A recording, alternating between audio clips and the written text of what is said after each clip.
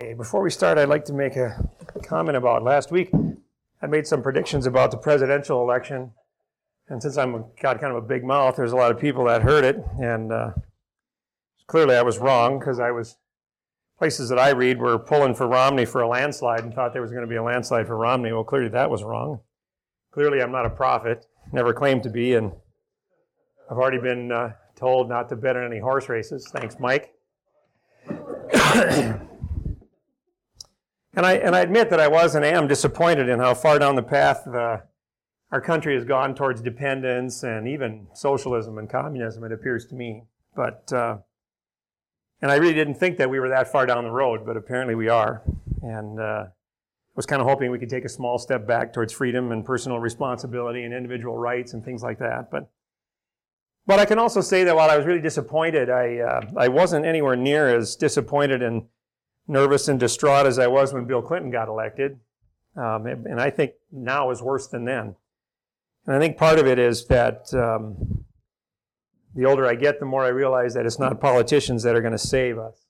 And I'm trusting in God that He is in control. And while we still may and probably will suffer as a country, it'll be good to see what He has in store for the future, knowing that God is in control. So keep trusting in God and praying for our president and other politicians and for God's people to remain faithful and trusting in Him. As the Lord said in John 14:27, "Peace I leave with you, my peace I give to you. Not as the world gives peace do I give to you. Let not your heart be troubled, nor let it be fearful." And if we keep trusting in God and knowing that He's in control, we can do that in spite of what we have for leaders in the country. So, all right. We have been talking, last time has been a while ago, but talking about the Mosaic Covenant, the Old Testament law. Excuse me. And given that, a couple times I've talked about some of man's dumb laws that are on the books.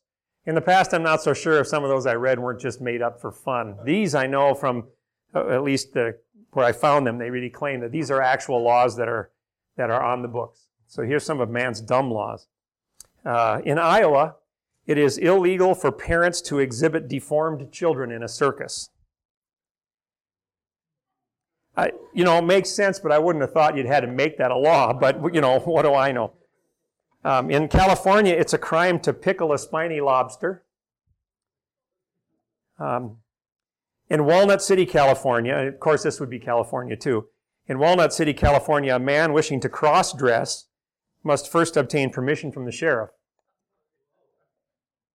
In Tibet, monks that are wishing to reincarnate must first register with a government agency. That's really pretty good. In Everett, Washington, it's a crime to exhibit a hypnotized person in a window. Oh, here's another really good one that another one of those things you'd really expect. Why would this have to be made a law? In Oregon, it is illegal to strap children to the fender or the roof of an automobile. Although I have to admit, I've thought about that a few times. I wonder if it's illegal in Minnesota. In New York City, election laws prohibit candidate nudity. Again, it's New York City, so they probably need that law there. And in Minnesota, the length of a frog must be measured from the tip of his nose to the end of his toes. Just so you know. Okay, I just knew you'd want to know that, so. Okay, we'll open in prayer in a minute, but I'm just going to, last time we looked at the Mosaic Law. We read where the law was given and began in Exodus 19. And as you recall, the Mount Sinai was smoking and quaking as God came to give the law to His people. The law was given and repeated, among some other things in the Scriptures, in the Pentateuch, basically, the first 5 books of the Bible. The content of the law, others have counted this, not I. They claim there are around 613 various laws in the categories of certainly the 10 Commandments, the moral law, other moral laws, religious and ceremonial laws, and then civil laws, all in those categories, and many, many chapters of laws for God's people, the Israelites. The purpose of the law, as we discussed, there may be others, but certainly revealing God's holiness to man and also revealing man's sinfulness to himself. We see in the New Testament, the law wasn't given in the New Testament, but we see in the New Testament it's pointed out that the law was there to bring people to Christ, to show us all how sinful we really are. It was clearly a conditional covenant. The covenant was an instrument of blessing if they adhered to the law, and an instrument of cursing if they did not adhere to the law. That's Exodus 19, 5 and 6. Exodus 20, 18 and 20, the covenant was given as a testing so that the people would fear God and not sin. And the law was also a divinely given pattern of life for his people.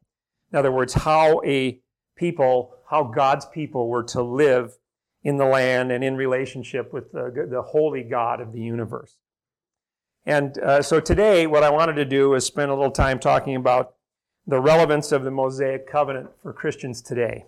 And before we do that, let's open in prayer. Father, Father, I pray as always that you would open up our hearts and our minds to the truth, that you would give us knowledge and understanding and wisdom of the truth as we look at the Word. Pray that you would protect us from false teaching. Help us to just look at the truth of the Word and understand it so that we can know it and know you better. That's my prayer. We just pray now that you lead us in Jesus' name. Amen. Okay, so the question becomes, what is the relevance of the Mosaic covenant, the Old Testament law, to New Testament believers today? Certainly the commands of the Mosaic law are a significant part of Scripture. And obviously, Christians today violate many parts of the Mosaic law every day. Deuteronomy 22:8 says, "When you build a new house, you shall make a parapet for your roof." A parapet is a low wall or a railing to protect the edge of something.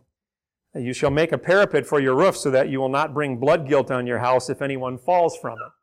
Well, clearly we break that law all the time. Deuteronomy 14:8 says, "The pig, because it divides the hoof but does not chew the cud, it is unclean for you. You shall not eat any of their flesh nor touch their carcasses."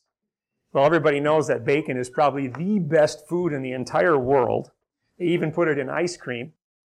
And of course, there's many, many, many, many, many more of these types of laws that you could pick out of the Old Testament that we obviously, I use the word violate, that if we were under that law, we'd be violating those laws. We don't follow those laws today, clearly. But New Testament believers today do tend to embrace some of the Old Testament laws, primarily the Ten Commandments, and other moral laws that are a basis for Christian behavior. And so then the question becomes, why do Christians follow some laws and ignore others? And how do they decide which ones are relevant and which ones aren't? Many New Testament believers tend to make that decision based on which law seems to be relevant. Does anybody see a problem with that? This is a very haphazard approach to Scripture, and surely doesn't seem like a proper way to interpret Scripture. When you and I are reading it and saying, well, does that seem relevant or not? That's not a proper way to interpret Scripture at all. Okay, so what we certainly do know from that while the Mosaic law is a significant part of Scripture, we know from the New Testament that the Mosaic covenant is no longer in force. Read Hebrews 8 and 9, the chapters 8 and 9 in particular. Read a couple of verses out of there. In Hebrews 8, 6 and 7, it says, "But now he has obtained a more excellent ministry by as much as he also is the mediator of a better covenant, which has been enacted on better promises. For if that first covenant had been faultless, there would have been no occasion sought for the second." And then in Hebrews 8, verses 8 to 12, I'll just summarize. There's a series of quotes from Old Testament verses that promise that God will establish a new covenant with Israel. And then in Hebrews 8:13, it says finally, "When he said a new covenant, he has made the first obsolete. But whatever is becoming obsolete and growing old is ready to disappear. Okay, so we clearly know that the Old Testament law has been made obsolete and that we as New Testament believers are not under the Old Testament law. So what, if anything, is the relevance of the Old Testament law to Christians today? 2 Timothy 3:16, as you probably, many of you know, says that all Scripture is inspired by God and is profitable for a number of things: teaching, reproof, correction, training in righteousness. All Scripture certainly seems to contain, like all Scripture, which would include the Old Testament, which, by the way, is about 75% of the Bible. So the relevant question then becomes how? How is that Scripture profitable for us? How is it relevant? Surprisingly, I didn't realize this, but surprisingly, there are numerous theories on the relevance of the Old Testament law to the New Testament Christian. I read a book in a class at Crossroads College written by Dr. Joe Sprinkle called Biblical Law and Its Relevance. And in here, he summarizes 6 different approaches that people have taken how or what exactly is the relevance of the Old Testament. I'd like to spend just a couple minutes talking about some of them because many of these I hadn't heard of before, and it's good for us to know some of these thoughts that are out there in terms of how does the Old Testament apply to our life. The first one I would call the traditional approach, and of those 6 that he summarized, I'm not going to go through all 6 of them, but there were a number of them, 2 or 3, I believe about 3 of them, that basically, that basically had elements of this traditional approach. So I'll just kind of talk about this. The traditional approach is really, the main idea here is that there are moral, civil, and ceremonial distinctions in the law. Okay, so this approach emphasizes those distinctions. I've mentioned that before. There are these different kinds of laws that cover different aspects of the life of a Hebrew believer. The moral laws are the things that deal with timeless truths regarding God's intention, ethical and moral behavior. For example, Leviticus 19:18, you shall not take vengeance nor bear any grudge against the sons of your people, but you shall love your neighbor as yourself. I am the Lord. That would be a moral law. Civil laws deal with Israel's legal system. For example, Deuteronomy 15:1, at the end of every 7 years you shall grant a remission of debts. That would be a civil law that they lived under. And then ceremonial laws deal with Israel's sacrifices, festivals, priestly activities. For example, Deuteronomy 16:13, you shall celebrate the Feast of Booths 7 days after you have gathered in from your threshing floor and your wine vat. So those are examples of moral, civil, and ceremonial laws. And the traditional approach claims that the moral laws are universal and timeless, and hence we are still under these laws. And while civil and ceremonial laws are no longer applicable to New Testament believers. Okay, so the traditional approach, it becomes obvious then that you have to be able to separate the laws into these categories and know for certain which categories they're in. And there are 2 major problems with this approach. The first one is that these distinctions are rather arbitrary. And Scripture doesn't define these 3 categories. It gives the laws, but it doesn't really define the categories. So therefore, if you're going to figure out which categories these laws fall into, and you can't go to Scripture to figure out which categories the laws fall into, then where do you go? Something that's not Scripture. Does that seem like a problem? For example, Leviticus 19:18 and 19, it says, you shall not take vengeance. I already read 18. It says, you shall not take vengeance nor bear any grudge against the sons of your people, but you shall love your neighbor as yourself. I am the Lord. Then verse 19, you are to keep my statutes. You shall not breed together 2 kinds of your cattle. You shall not sow your field with 2 kinds of seed, nor wear a garment upon you of 2 kinds of material mixed together. Okay, so that's Leviticus 18 and 19. 19 comes right after 18, in case you hadn't followed that. By these categorizations, verse 18 would be classified as a moral and timeless law that would then be applicable today. You shall love your neighbor as yourself.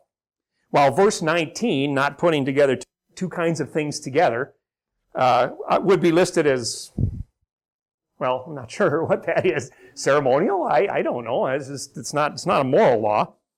And I would dare say that probably 100% of us are probably breaking the two kinds of material in the garments that we're wearing right now. So there's no evidence in Scripture that suggests that there is a shift between verse 18 and 19. There's no definition there that says, oh, and here's a moral law, follow this one. Here's a, whatever the other one is, a civil, ceremonial, I guess, law. And shifts like this occur throughout the Old Testament with no indication at all from the Bible that suggests that I'm shifting from one category to the other.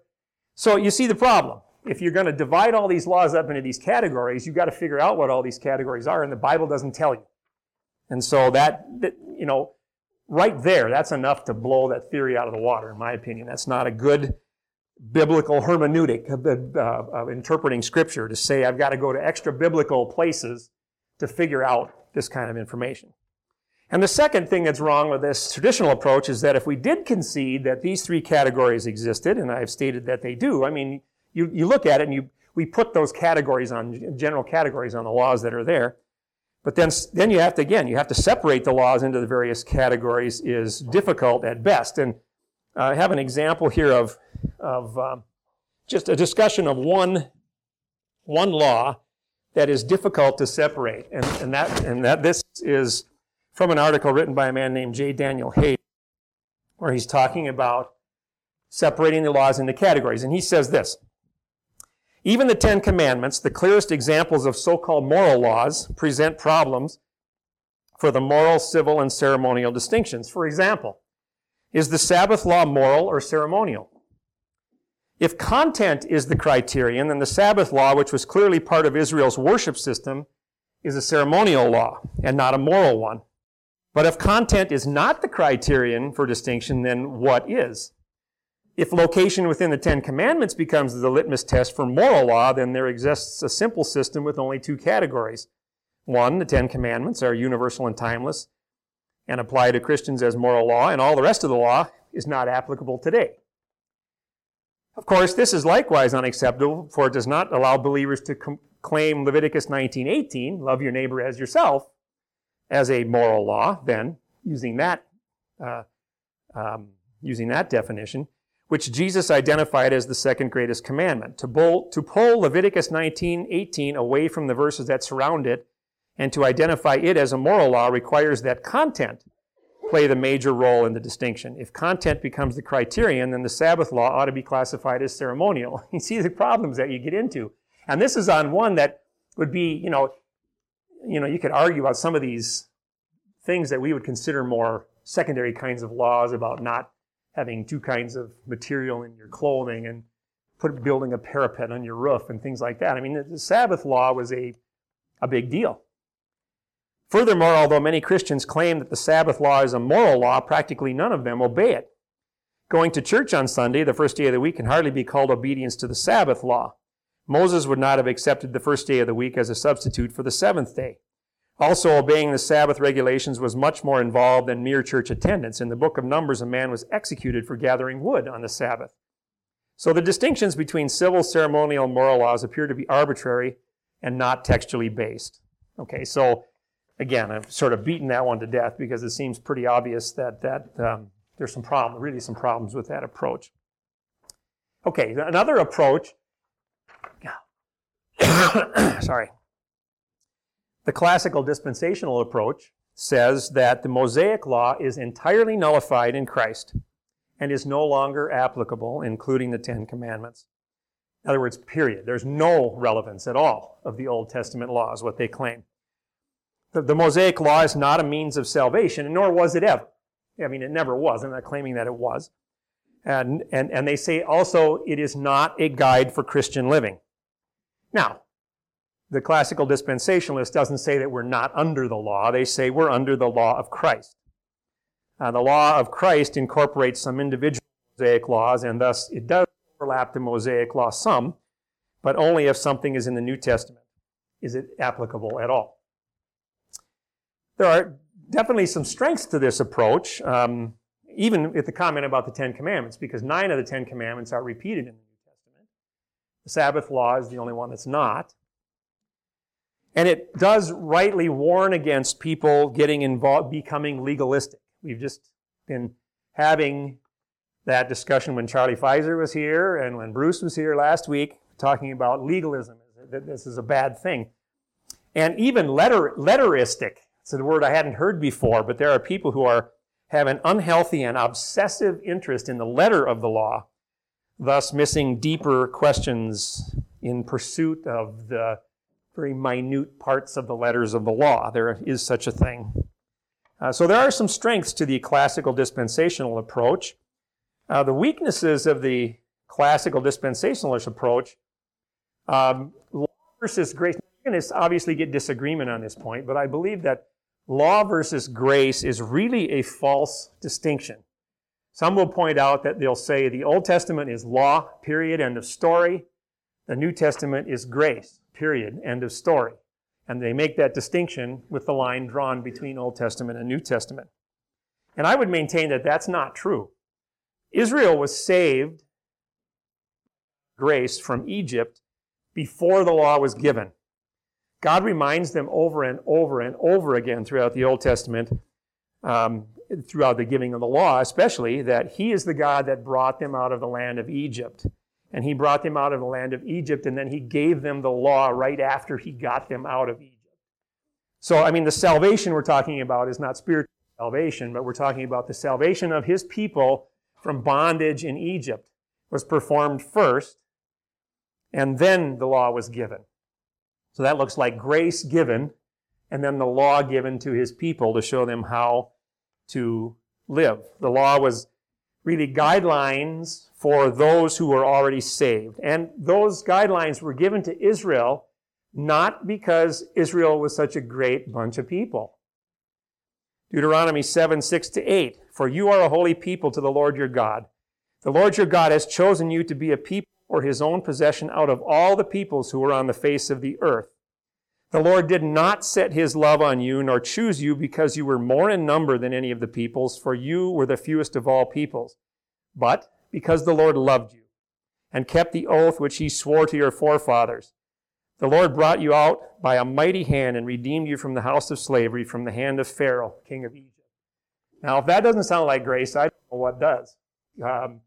He picked Israel because God picked Israel, and He loved Israel, and He brought them out. He chose them to be His people. He gave them the law, and that's grace. So grace is throughout the Scripture, throughout in the Old Testament. So there really is no law versus grace distinction. That is a hard line between Old Testament and New Testament, which the classical dispensationalists tend to claim. And the New Testament does not just speak of grace, it also speaks about the law of Christ. And I put a scripture down here that I was going to write down so I didn't have to look it up, and I forgot. 1 Corinthians 9:21.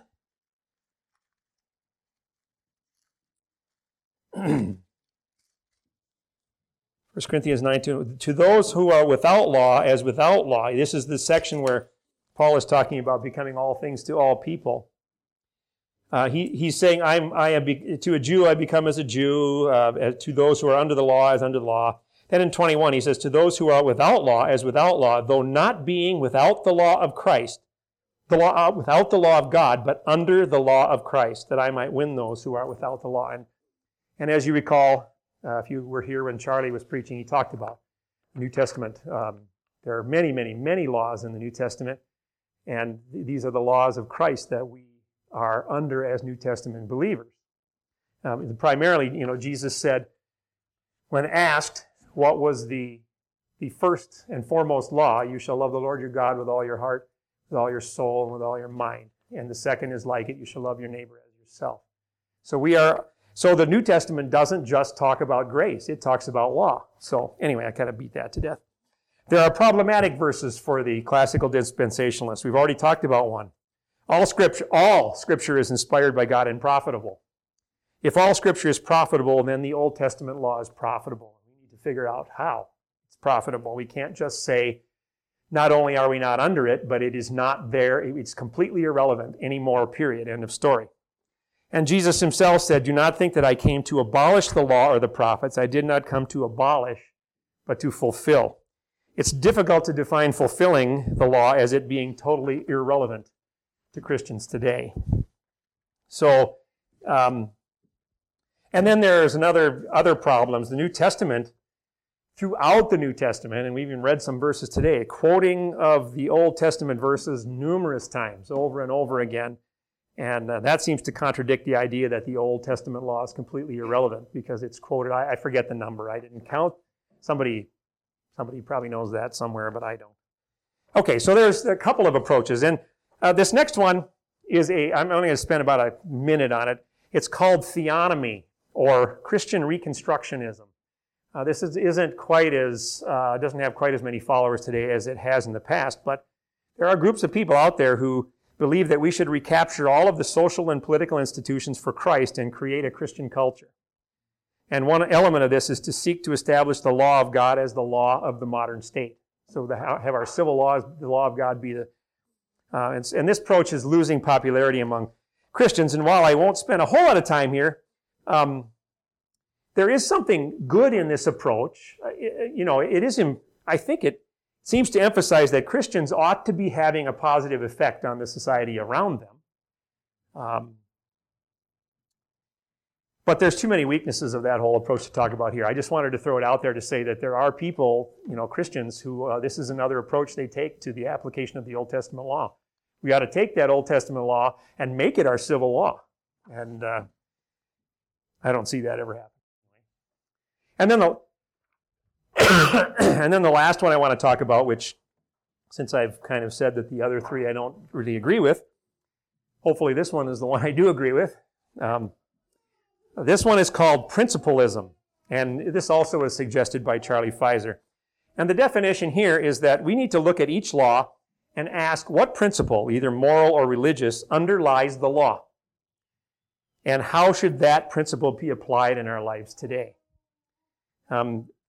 This man that wrote this article, J. Daniel Hayes, has a number of points on how to apply principalism. And before you go, I put these points on a handout for you if you're interested. It talks about the points of principalism and how to apply them. He said, number one, you identify what the particular law meant to the initial audience.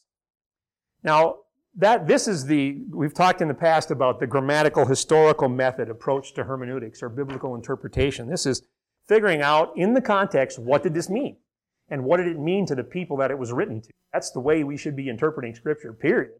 So certainly that's the first step, is what did it mean to the initial audience, the law that was written? And as you're looking through the Old Testament laws, it's all written in a narrative to God's people, Israel. So you have to take all that into account. What's going on in Israel, and what do these laws mean to Israel? And then another next step is then to determine the difference between the initial audience and believers today. Well, certainly there is a difference because we're no longer under that law. That's the primary difference, and that's going to be the same difference among all of these laws. We've got a different audience today. But we need to determine theological and situational differences between the Old Testament audience and the New Testament believer today. And then the next step, which becomes sometimes a little bit hard on some of these laws, but that's the step where we try to develop the universal principle from the text. We ask ourselves the question, what is the timeless principle that underlies this law? Most of the laws can be done, I won't say easily. There are some that that you struggle with, and even today people will have many differences of opinion about, like the red heifer for cleansing for priests that got unclean. I mean, a lot of it boils down to just basic holiness, because you read a lot of these laws and it says, be ye holy for I am holy, introduces the section, and then you go down all these laws, even these laws where you talk about not having two kinds of material in your clothing, don't plant two kinds of grain in your field. Those are all in the chapters that open up with God saying, be ye holy, for I am holy. And so, the general principle probably is separation from unclean things, and that certainly would apply today. Okay, then the next step was then you correlate the principle with New Testament teaching. You filter through the New Testament and see what does the New Testament teaching say regarding that principle or regarding that specific law. And then the last step is you apply the modified principle to life today. And again, that is always the goal of understanding Scripture. We interpret Scripture not for the sake of interpreting Scripture. We interpret Scripture for the sake of applying it to our lives today. That should be our goal. Certainly understanding it and then applying it to our lives. So those are the steps. And so for an example, I'm going to look at Leviticus 5:2 and just quickly go through these 5 steps. And Leviticus 5:2 says, "Or if a person touches any unclean thing, whether a carcass of an unclean beast, or the carcass of an unclean cattle, or a carcass of unclean swarming things, though it is hidden from him and he is unclean, then he will be guilty." Leviticus 5:2. First step. What did the text mean to the initial audience? Well, the context of Leviticus, as I've said, discusses how the Israelites were to live with the holy God who was dwelling in their midst. How were they to approach God? How should they deal with sin and unclean things in light of God's presence among them? God was right among them. These verses are part of the literary context of Leviticus 4:1 to 5:13 that deals with offerings necessary after unintentional sin. It showed how holy God was, and there were many things that made one unclean in God's presence. Even normal, non-sinful things made you unclean. There were many things that made you unclean for, till evening, but they were normal, non-sinful things in life. Okay, so that's the kind of the meaning to the initial audience. And then you say, well, what are the differences between the initial audience and believers today? Well, as I said, clearly Christians, we are not under the old covenant, and our sins are covered by the death of Christ. And we now have direct access to God through Jesus Christ, and so we don't need human as mediators anymore. So we're, obviously this is a different environment we're living in. So then we go to the next question, well, what is the universal principle in the text? The universal principle appears to relate to the concept that God is holy. When He dwells among His people, His holiness demands that they keep separate from sin and unclean things. If they become unclean, they must be purified by a blood sacrifice. Again, in the Old Testament, they needed to be purified by the blood sacrifice. So then the next question would be, well, how does the New Testament then modify that teaching? According to the New Testament, God no longer dwells among believers by residing in a tabernacle or a temple. He now dwells within believers by the indwelling Holy Spirit. His presence still calls for holiness on their part, however. God demands that we not sin and that we stay separate from unclean things. However, the New Testament redefines the terms clean and unclean. Nothing outside a man can make him unclean by going into him or by us touching it or anything like that. What comes out of a man is what makes him unclean. For from within, out of men's hearts, come evil thoughts, sexual immorality, theft, murder, adultery, greed, malice, deceit, lewdness, envy, slander, arrogance, and folly. All these evils come from inside and make a man unclean. This is Mark 7:15 and verses 20 to 23. Believers under the New Covenant are not made unclean by touching dead animals. Good thing for all you hunters. They become unclean by impure thoughts or by sinful actions. So the New Covenant also changed the way that God's people are to deal with sin and uncleanness. Rather than bringing a lamb or a goat to atone for sin, a believer's sins are covered at the moment of salvation by the sacrifice of Christ. Our sins are atoned for by the death of Christ, past, present, and future. The death of Christ washes away sin, changes the believer's status from unclean to clean. Confession of sin, however, is still important under the New Covenant. 1 John 1:9, if we confess our sins, He is faithful and just. I believe that is a verse that speaks about our ongoing relationship with Christ. It applies to salvation as well, but once you're saved, I don't need to confess my sins to get saved anymore once I'm saved. But if I have a broken relationship with God because of my sin, I still need to go to God and confess my sin and he is faithful and just to forgive us, to restore the relationship that we have broken by our sin. So an expression of the universal principle for today's New Testament audience might be, stay away from sinful actions and impure thoughts because the holy God lives within you. If you do commit unclean acts or think unclean thoughts, then confess that sin and experience forgiveness through the death of Christ. And then the fifth one is, how should Christians today apply this modified universal principle in their lives? Well, there are beaucoup ways to apply that in our lives. One would be pornography, avoiding pornography anywhere, wherever it is, and in particular, internet pornography is probably the most easily accessible thing these days. I mean, that would just be one example of thousands of examples of ways. And this is the kind of thing where people, obviously, we need to deal with our relationship with Christ ourselves. And there might be something that God is dealing on me with that is not a problem for you. And I might have to be going to God and confessing sin and avoiding something that is unclean for me, but it's not for you. There are issues like that. The strengths of this principalism approach is that it appears to affirm that all Scripture is profitable, because there are certainly many Old Testament laws, and we can look at the principles that are there that can be a guide to our lives today and should be.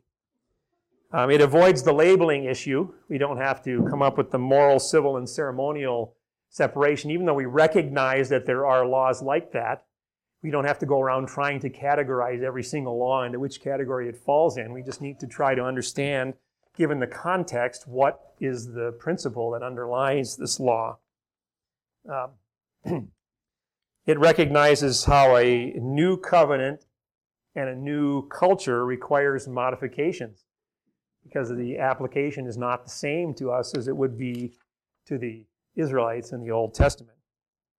And certainly, as I mentioned before, the Scriptures themselves principalize Old Testament laws in numerous places, in Old Testament and New Testament, as we mentioned. And I, for the sake of time, wasn't going to go through any examples there, but you can see places especially in the New Testament, where you will, Old Testament verses will be quoted, and you can tell, I guess one example, when Paul's talking about how you need to take care of those who are shepherds over you, and he uses the example of you don't muzzle an ox while it's treading out the grain.